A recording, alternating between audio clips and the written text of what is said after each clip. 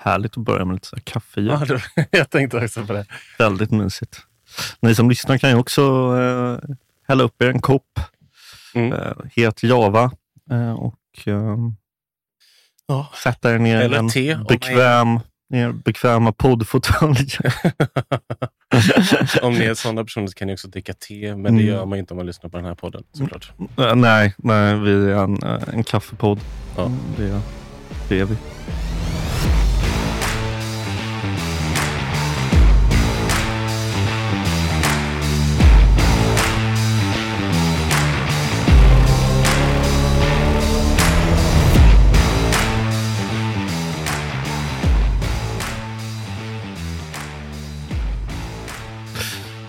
Vad ska vi prata om den här veckan, David?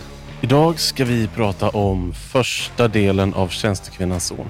Precis, och vad är Tjänstekvinnans son? Tjänstekvinnans son är Strindbergs självbiografi, kan man säga. Men det är mer av en självbiografisk roman nästan. Ja, alltså, precis. Om den hade kommit idag så hade det kallats för en självbiografisk roman. Ja, den förhåller sig till verkligheten, det gör den. Men tar sig också lite friheter. Jag vet inte hur mycket ockulta dagboken är en självbiografi. Men... Ja, dit har vi inte kommit än. Ja, jag är inte helt säker, jag har inte läst den. Sen så vill han ju själv inte kalla det här för en självbiografi heller. Nej. För den här boken har ett förord som valde att inte ta med. Men som man kan läsa då i samlade verk. Och skriver han, är det en självbiografi? Nej. Alltså det har ju återkommit flera gånger. Alltså om vi bara ska prata litteraturhistoriskt nu. Så är det ju varken första eller sista gången någon skriver något självbiografiskt som de själva inte vill kalla för självbiografiskt, för att det också då lägger det i genren biografier. Eller liksom en skildring av ett liv. Och orättvist nog så brukar man ju ofta ändå kalla dem för självbiografiska romaner och så vidare istället för bara romaner. Ja, det gjorde jag också nyss, så att jag är ju lika taskig. Men det är bara enklare att förklara vad det är för typ av bok, även om man då också säger någonting om boken som författaren inte har sagt själv och inte valt. Så det är ett litet snårigt fält det där i litteraturhistorien såklart. Men väldigt intressant. Ja, verkligen. Det gör inte att man ska ta bort från att vi kan prata om det här som Strindbergs uppväxt, men om vi inte vet om allting stämmer. Så nej, precis. Och sen så i alla biografier av Strindberg så skriver ju till exempel Olof Lagercrantz då, så hänvisar han hela tiden till Tjänstekvinnans son, men så säger han, ja fast det är också antagligen inte sant för att Strindberg hittade på en massa saker. Ja. Jag tänkte faktiskt att vi skulle kunna börja med att jag kan läsa lite hur Strindberg själv beskriver den här första delen i sitt följebrev helt enkelt. Alltså brevet han skrev till Albert Bonnier när han skickade in den här boken till honom. Roligt. När ni nu läst denna första del, som vi för publikens skull väl ej får kalla del, utan döpa var och en av de 5 volymerna särskilt, så frågar ni väl er, så som publiken kommer att göra. Vad är detta? Är det en roman? Nej. Biografi? Nej. Memoir? Nej. Jag svarar, det är en bok som är vad den ger ut sig för. En själs utvecklingshistoria 1849-67. Det är alltså undertiteln på det första bandet. Under det och det uppgivna förutsättningarna. Denna bok medför även, utom det psykologiska som är huvudsak, varför också alla skildringar hållits undan och anekdoten endast medtagits för att belysa karaktären. Ett par andra intressen. Den utgör en känd och betydelsefull författares fullständiga biografi, så lite lögnaktigt en biografi kan göras. Vidare en inrikeshistoria 49-67 för Sverige. Därför blir boken nyttig för ungdomen eftersom den klargör den nyss förflutna perioden utan vilkens förestående nutiden är obegriplig.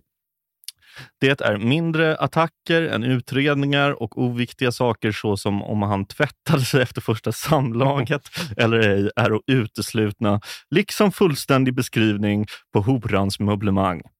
Det är sålunda i form och stil ett försök att införa mera ärlighet och enkel anspråkslöshet i skrivsättet med vad påföljd det hava kan. De 5 följande volymerna tituleras Utanför, Vildar, Installerad, Första kärleken och Ut igen. Skulle herr Bonnier finna företaget vinna på oavbruten häftespublikation så är jag mest hågad för sådan och skriver då arbetet i ett streck. Det var så här han beskrev det själv då till Albert Bonnier, och jag tycker det sammanfattar det ganska bra. Särskilt det här med, alltså det psykologiska spelar ju en viktig roll i boken, och det spelar ju en större roll än i någon annan Strindberg-bok vi har läst tidigare. Och det beror ju på att Strindberg under den här tiden läste väldigt mycket psykologi. Han var väldigt inspirerad av framförallt då den här som vi pratade om i tv-serieavsnittet, Freuds lärare. Som jag fortfarande inte kommer ihåg om det är typ Crochet eller någonting. Ja, precis. Franskt namn. Ja. Ska vi lägga ut en bild på honom? Ja, det kan vi göra. Fan, det kommer bli skitkonstigt att lägga ut en bild på honom. Han är för övrigt känd från klubben. Alltså Matilda Gustafsson Voss bok om Jean-Claude Arnault och Katarina Frostenson. Både Katarina Frostenson och JCA var väldigt inspirerade av den här fransmannen som jag inte kommer ihåg namnet på. Men så det är det vi har på honom. Men det psykologiska i alla fall. Viktigt i den här boken. Och alltså den är väldigt mycket ett sätt för Strindberg att gå tillbaka och liksom försöka komma på varför han har blivit som han har blivit. Alltså den utvecklas ju lite i när han resonerar kring vad ett barn kan förstå och så vidare. Men den slår ju ändå fast redan från början varför Strindberg har blivit som han blivit lite. Alltså den är inte särskilt resonerande och att han kommer fram till någonting i slutet av den, utan det är mer snarare att han hakar fast vuxna Strindberg i barn Strindberg. Han gör sig själv väldigt mycket till hjälten i sin egen historia, får man ändå säga. Det här är en historia om hur alla är elaka och hemska mot August Strindberg, och hur han ändå liksom tar sig vidare, hur han ändå lyckas liksom bli en person, en man, trots aga från fadern, trots att hans mamma dör, vilket liksom inleder en konflikt, för pappan gifter om sig väldigt snabbt. En annan intressant grej med den här boken är att Strindberg väldigt mycket, framförallt i början upplever jag, försöker liksom måla upp sig själv som underklass. Att han liksom kommer från ganska fattiga förhållanden. Det är så jävla konstigt. Samtidigt som man liksom inte riktigt kan dölja att han inte alls gör det. Nej, men det är som han börjar med att beskriva hur många anställda hans familj har. Och sen så beskriver han det som så här, men eftersom min mamma var tjänstekvinna innan hon gifte sig, då är vi underklass. Det är som att han bara kan se över underklass. Vilket är märkligt, för det gör han vet ju att det finns mer än så i samhället. Han hamnar ju verkligen in att de skulle vara underklass. Och att han så här, när man är uppvuxen i en underklassmiljö så blir man så här. Det blir väldigt mycket så här att han ska beskriva liksom hur smutsigt de har det hemma. Och sen så är liksom samma mening så är det liksom 5 personer som jobbar med att få bort smutset. Ja, han beskriver också att han var undernärd som barn för de hade inte råd med så mycket mat. Nej. Men varför hade de 5 anställda om man inte hade råd med det? Ja, det är väldigt oklart alltihopa. Men det funkar ju också ganska bra med hans klassanalys. Alltså som du sa, att alla är antingen över- eller underklass. Det är ju den klassanalysen han på något sätt har i liten katekes för underklassen också. Att så här, alltså samhället består av de som liksom har kapital och de som inte har det, och de som liksom köper arbete och de som säljer sitt arbete. Men det han gör på ett sätt är ju att liksom säga att så här, men vi var kanske inte fattiga, men jag var ändå underklass, eftersom alla som inte är överklass är underklass. Men det jag menade förut var, när jag pratade om att han är medveten om att han inte ser ut så, det är ju att jag ser det här som att han är medveten om att det är en förljugen bild av samhället som han delar, men det tjänar hans syften. Alltså att han vill ju vara en del av den här revolutionen. Och för att vara det så måste han kunna bli en del av den också. Och då krävs det nästan att han slår mot någonting. Och det är svårt att säga så här, jag är inte underklass, jag är medelklass, men jag slår mot överklassen ändå. Det är lättare att bara säga vi har underklass och vi har överklass. På ett sätt blir det fel eftersom han kommer från liksom bra förhållanden. Men på ett sätt så är det ju ändå en klassanalys som jag i alla fall kan tycka är ganska sympatisk. Alltså, om man liksom ska uppnå riktig förändring i samhället så är det väl liksom så det måste vara. Att det måste vara liksom, underklassen mot överklassen, de rika mot de fattiga, de som har mot de som inte har. Så lite delat där. Men det ger ju en del humoristiska men som man också på ett sätt är ganska medveten om själv i texten. Att även om man liksom överdriver sin familjs relativa fattigdom så skriver han ju också väldigt mycket om att han liksom, att han går i samma skolor som adeln, att han liksom, att de semestrar vid Drottningholm och liksom typ hälsar på kungen och sådär. Det finns ett stycke där han beskriver hur han resonerar kring klass då även som barn. Att han redan från tidig ålder så var han inte intresserad av att göra en klassresa, utan han ville rasera klassamhället istället. Det är ju sympatiskt av honom att skriva det. Men vi vet ju också att det inte stämmer, för han la ju hela sina första vuxna år på att genomföra den här klassresan, både socialt, kapitalmässigt och även kulturellt kapital. Ja, så precis. att han försökte bygga upp allt det här samtidigt. Och det var det som gjorde honom ruinerad. Det och dels att alltså det är ju en så tydlig efterhandskonstruktion, precis som liksom den unge Strindbergs syn på kvinnan som liksom mysteriskt nog överensstämmer väldigt exakt med hans senare liksom åsikter i den frågan. Och som han liksom på ett sätt också erkänner mer i slutet av boken. Alltså en Strindberg liksom. Yeah.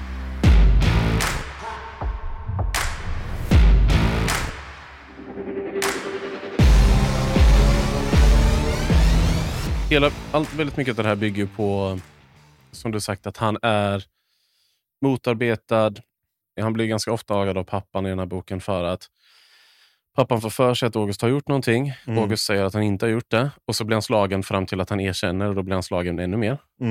Sen hände vid ett tillfälle där han då ska måla upp det, som du nämnde tidigare, så ska han upp sig som en ängel hela tiden. Då finns det att han ska fråga sin mamma om lov om han får gå till Haga på 1 maj. Och så glömmer han i boken då att fråga henne. Men det var bara ett misstag att han glömde fråga henne. Och så får han stryk då för att han inte har gjort det. För att han inte har bett om lov att gå till Haga. Ja, just det. Sanningen är väl bara att om det här har hänt så var det väl bara att han bara struntade i att fråga. Ja, förmodligen. Men det var på det så fanns det, förlåt nu pratar jag ganska länge här. Nej, kör på. Men det var en lektion i historia som jag tyckte var intressant också. Där hans lärare, när han är, jag vet inte hur gammal, han är inte alls, det här är ju precis i början egentligen. Ja, precis. Där han ska prata om Gustav Vasa. Ja. Och läraren säger då, Norre Johan, tala nu om vad du vet om Gustav den förste. Vad jag vet om Gustav den förste? Det är mycket det, men det visste jag i prima redan, nu var ni kvarta. Och det vet magistern också, vad kände till att stå och rabbla upp det igen? Nå, är det allt vad du vet? Han hade inte sagt ett ord och kamraterna skratta. Nu blir han ond. Han försöker börja tala, men det stockar sig i halsen. Vad ska han börja med? Gustav var född på Lindholmen i Roslagen. Ja, men det visste ju han och magistern förut. Så får ni inte stå och jamsa om det där. Jaså, du kan inte din läxa. Du vet ingenting alls om Gustav den förste. Nu öppnar han munnen och säger kort och bestämt. Jo, det kan jag visst det. Jaså, du kan. Varför svarar du inte då? Han tyckte att magistern hade frågat så dumt och nu ville han inte svara. Han såg bort alla tankar på Gustav den första och tänkte med våld bort på något annat. På kartorna på väggen, på lamporna i taket, och nu gjorde han sig döv. Sitt ner då, eftersom du inte kan din läxa, säger magistern. Han sätter sig ner och låter tankarna löpa ut sedan han bestämt sig för att magistern ljugit. Det låg i detta något av afasi, oförmåga eller ovilja att tala, och det följde honom långt fram i livet tills reaktionen kom i form av pratsjuka, oförmåga att hålla mun, drift att tala ut allt vad tanken producerade. Ja. Det här är någonting som återkommer ganska mycket. Inte exakt i samma form, men just att hans blyghet. Ja. Liksom. Och att han känner sig orättvist behandlad också. För att han inte liksom, han stämmer inte, han håller inte med om vad det är som ska krävas av honom i alla situationer. Ja, men just det med blygheten tycker jag är intressant, vi har pratat om det förut, men att han oftast, han ses ju liksom som för att han var det i skrift, liksom en firebrand, liksom, och det finns någon passage här i boken när han är på bal, när han är lite äldre och ska dansa med unga tjejerna då. Och han kan dansa, men han vet inte vad han ska säga för någonting överhuvudtaget. Och han frågar sin kompis, och hans kompis bara, men säg någonting, vad som helst. Prata om vädret. Fråga om det är kul att dansa. Och han kan inte liksom. För att han tycker att men det låter ju bara dumt. En aversion liksom mot småprat och mot konversation och att liksom föra sig socialt. En annan intressant grej, nu återknyter vi lite igen till pratar om i början med biografi och inte biografi, är att han kallar sig inte, och huvudpersonen i den här boken heter ju inte August eller August, utan Johan. Och i början bara han. Ja, precis. Först är det han och sen så går det över till att vara Johan. Och Johan är ju hans andra namn. Det är ju ett liksom sätt att distansera sig från karaktären, att göra det mer till en roman än vad det faktiskt kanske är. Eller så. Men jag har tagit ut lite brev. Ja. Jag tänkte om du ville höra lite, för att nu i den här boken så finns ett kapitel som heter Borta från hemmet. Ja, där Strindberg är på sommarläger kan man säga. Ja. Som sommarskola. Typ. Ja, precis. Och det är det första brevet som finns bevarat av honom när han är 9 år gammal. Ja. Så jag tänkte att jag skulle läsa lite. Det var som hur Strindberg skrev i brev som liten pojke. Och det här är alltså då det riktiga brevet som inte är med i boken, va? Ja, det här är riktigt. Ja, precis. Året är 1858 och augusti har fyllt 2-siffrigt när en pojke skickar brev hem till sina föräldrar. Pojken som nu hunnit bli 9 befann sig på Årdala Klockargård i Sörmland ihop med syskon för andra året i rad. Och ska man lita på 3:e kapitlet i Tjänstekvinnans son trivdes han sådär. Det märks inte i brevet han skickar hem. Eller? Unge August skriver att jag är frisk.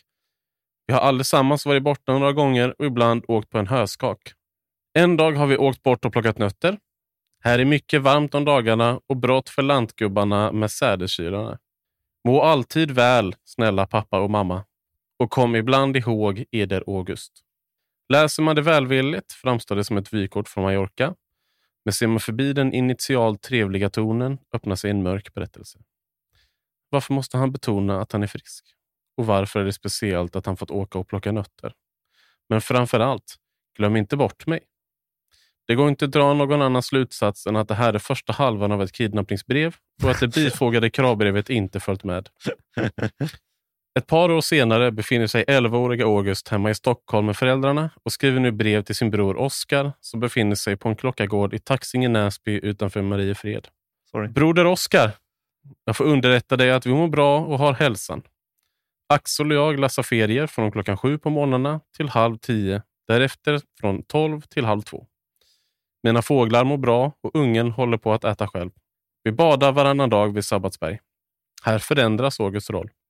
Där han tidigare varit en utsatta som kidnappats av en familj på Klockargården i Årdala är han nu den som utsätter andra för psykiskt våld.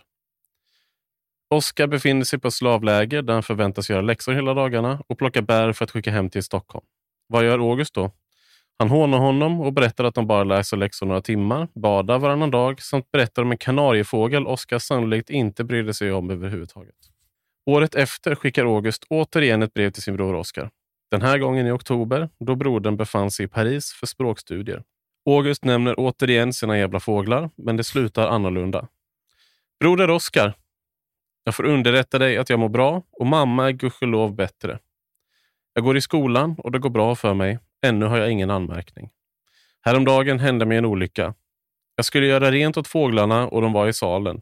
Därför släppte jag ut dem. Då kom en mängd gråsparvar på fönstret så jag öppnade det och då flög den svartfläckiga ungen ut över gatan. Jag ropade efter honom men han var försvunnen. Så jävla sad. Ja. Också sad eftersom mamman dog. Ja, det där var bara att hon hade typ ont i benet. Eller någonting. Ja, men sen så dog hon. Ja, inte så Nej. långt därefter. Nej. Ja. Det var några, nu har jag blivit otroligt sugen på. Jag har ju innan varit lite tveksam till att vi ska läsa alla brev. Jag vill fan läsa alla brev nu, Ja, för det var skitkul att läsa de här breven. Men de är väl uppdelade i volymer också, så det är väl bara att vi gör liksom, vi kan göra lite då och då ett avsnitt med en brevvolym. Jag vet inte vart man får tag på dem.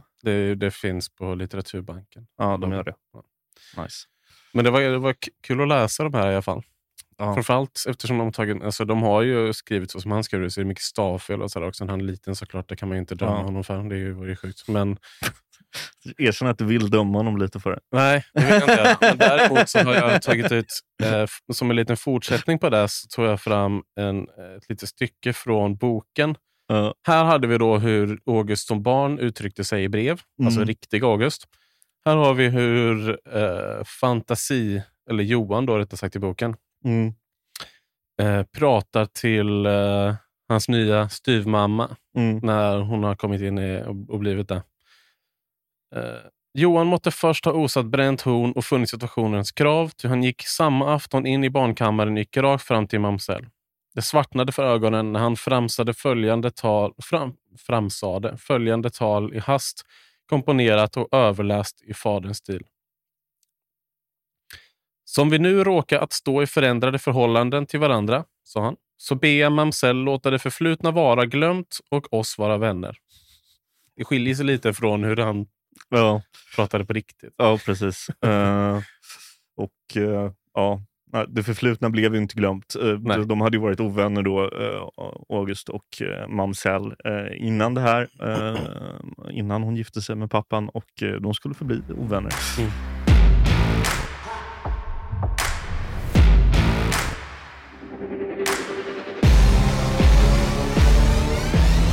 Annat väldigt central del i boken som vi inte har pratat om alls än är ju det religiösa. Som jag tycker var superintressant. Har ni läst? Eller är ni läsare? Ja, just det, precis. Och den frågan man ställer då. Läseriet var ju liksom en väckelserörelse i liksom tidig föregångare till det som skulle bli liksom frikyrkorna i Sverige på 1700- och 1800-talet, som var väldigt stort i Stockholm när August var liten, och som han då framför allt efter moderns död kom att bli liksom helt uppe i. Han blev liksom en religiös extremist, skulle man nästan kunna säga. Alltså framför allt var det ju liksom extremt bundet till att han samtidigt liksom vaknade sexuellt. Och tänkandet på Gud och hela tiden skämmas inför Jesus hade ju att göra med att han liksom skämdes över att ha onanerat väldigt mycket, och skämdes över att hans liksom sexualitet började bli en grej. Men han ville liksom inte göra saker med sina kompisar på sabbaten, och liksom han började umgås med en 30-årig kvinna som man liksom dels var lite kär i, men framförallt så delade han ju den här liksom läsargrejen med henne då. Och sen så handlade det också, för hans styvmamma var också läsare då. Men August ville liksom bli en mer awesome läsare. Han ville veta mer om läseriet och liksom försökte googla lite, men jag hittade inte så mycket info på vad läseri egentligen var för någonting. Men jag antar att det var liksom lite så här, bokstavstrogen kristendom liksom. Han sätter ju också dit den här styvmamman flera gånger. Ja, just det, precis. Genom att vara bättre då, bättre läsare. Han precis veta mer om religion, och det här pågår ju liksom under ett par år i alla fall liksom. Men sen så träffar han till slut då en ung ingenjör som på något sätt får honom ur den här läsargrejen. Och gör honom till den ateist som vi känner idag. Låt samvetet bestämma, eller vad man säger. Ja, precis. Till slut så inser han då, för det kommer en undersökning någonstans här vilket måste vara en jättetidig så här, alltså, enkät om liksom unga sexualvanor som blir liksom otroligt uppmärksammad. Ja. Jag vet inte vilka det är som har gjort den, men jag skakar på huvudet nu. Ja, någon myndighet eller något har gjort liksom en enkät där de har frågat unga om deras liksom onanivanor i princip. Och det visar sig att alla onanerar såklart. Men ja, det är otroligt mycket så här skam över sex. Mycket skam överlag i den här boken. Ja, precis. Jag tänkte att jag kanske skulle gå in lite på hur den här boken blev till. Ja, gärna. Efter giftasprocessen, alltså 1885 typ, var August Strindberg på fallrepet. Pengarna var som vanligt slut och hans vänner i Stockholm var tvungna att skicka honom cash för att han skulle ha råd med sina hotellnotor i Schweiz. Bra kompisar ändå. Ja. Och det var inte ens lån, de bara förbehållslöst skickade en massa pengar till honom. Den enda som ville ge ut Giftas 2 var Isidor Bonnier. Och som vi alla vet vid det här laget var denna något av familjen Bonniers svar på Fish. Absolut ett okej jamband, men knappast Grateful Dead. Men August hade en plan. Han skulle skriva en helt opolitisk, helt okontroversiell bok. Den skulle komma till julen och bestå av härliga sommarminnen från barndomen. Albert Bonnier, den mäktiga förläggarfamiljens svar på Jerry Garcia, ser en storsäljare framför sig och älskar idén. Efter att August satt sig ner för att skriva upptäcker han dock något. Hans barndom var inte alls särskilt lycklig. Samlingen med barndomsutopier blir en historia om en pojke som blir slagen, skäms för sitt onanerande och saknar sin döda mamma. Här hade man kunnat tro att Albert Bonnier skulle sätta kaffet i halsstrupen. Han hade blivit lovad Saltkråkan och istället fått en förvisso bra version av pojken som kallades Det. Det gjorde han dock inte. Den gamla förläggarräven förstod att det inte fanns något publiken älskar som att grotta ner sig i kända människors trauman. Efter några ändringar, typ att ordet horhus byttes till bordell och en korrläsning av Hjalmar Branting faktiskt, var saken biff och den första delen publicerades. Den blev förvisso ingen direkt försäljningssuccé, men Tjänstekvinnans son kom med tiden att bli en av Strindbergs mest älskade och lästa romaner. Albert Bonnier skänkte också, han efterskänkte 8000 spänn. Ja, just det. Han skickade också en massa pengar till Strindberg så att han skulle kunna betala sina hotellnoter. Det var en sak som jag tyckte var kul. Nu var det ju, Albert Bonnier tyckte om den här idén. Men initialt så verkar han ju inte skitsugen på det. För det börjar ju med att hela den här giftasprocessen är igång eller har varit igång. Ja, precis. Och Strindberg då, när Albert Bonnier har efterskänkt de här 8000 kronorna så skickar Strindberg ett brev så, tack så mycket, fan vad snällt. Jag har en ny idé. Jag ska skriva Tjänstekvinnans son, eller som det nu blev då. Liksom, så här. Och så tar det jättelång tid för Albert Bonnier att svara.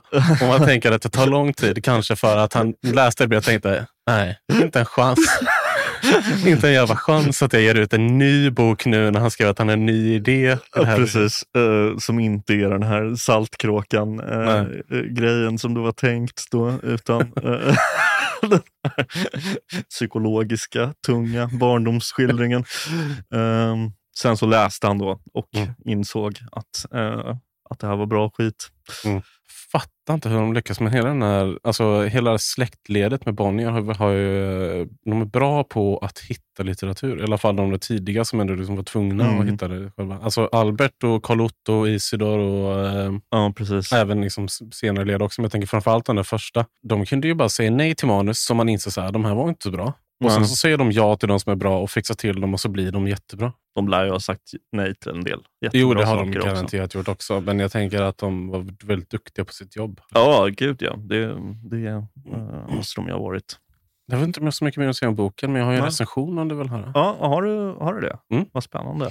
Är det en bra recension eller en dålig? För den här fick ju både ris och ros när den utkom. Ja, jag tänker att det kommer märkas vad det är för typ av recension. För den är skriven av Axel Gärderin. Ja. Vet du vem det är? Nej. Axel Gärderin är enligt den här en barndomskompis i Strindberg. Det hade jag hört talas om innan. Han skrev en osignerad recension i Svenska Dagbladet.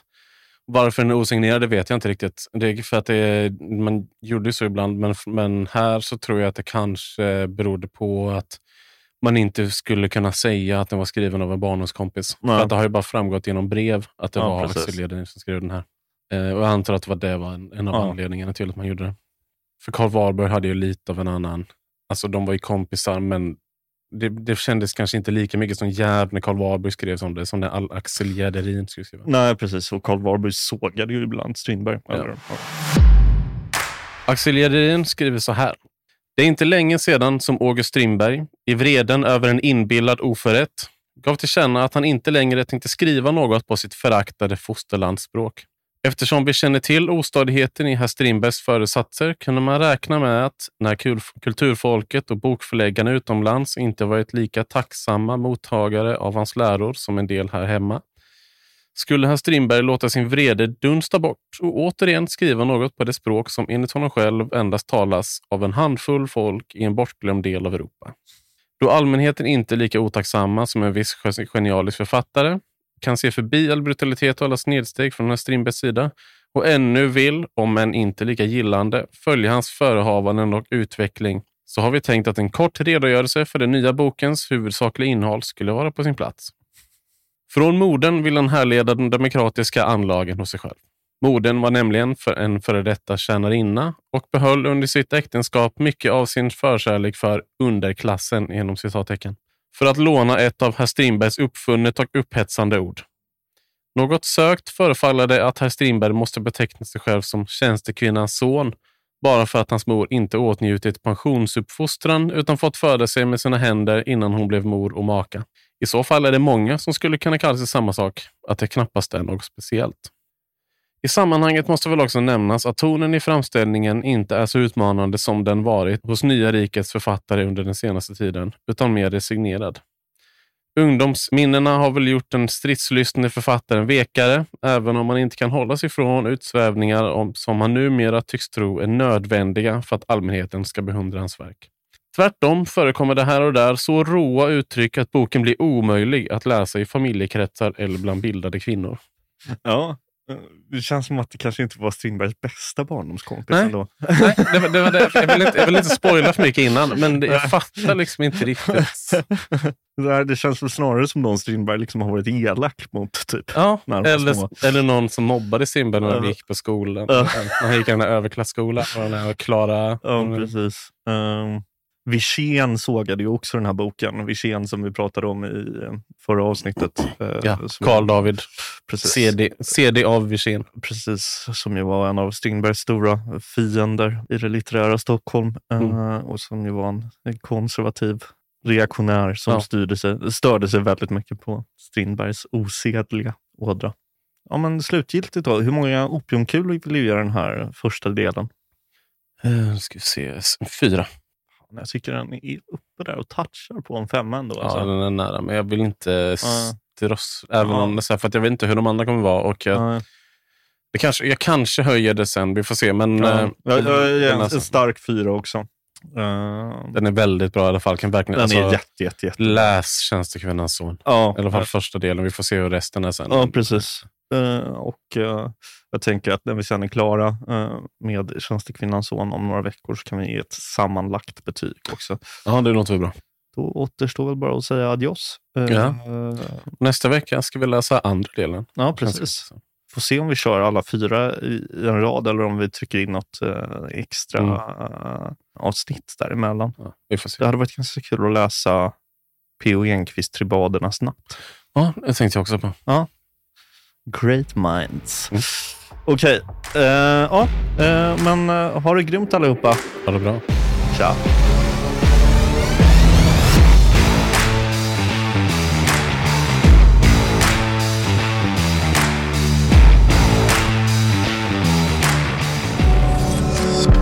Thank you for listening to this Polpo original. You've been amazing.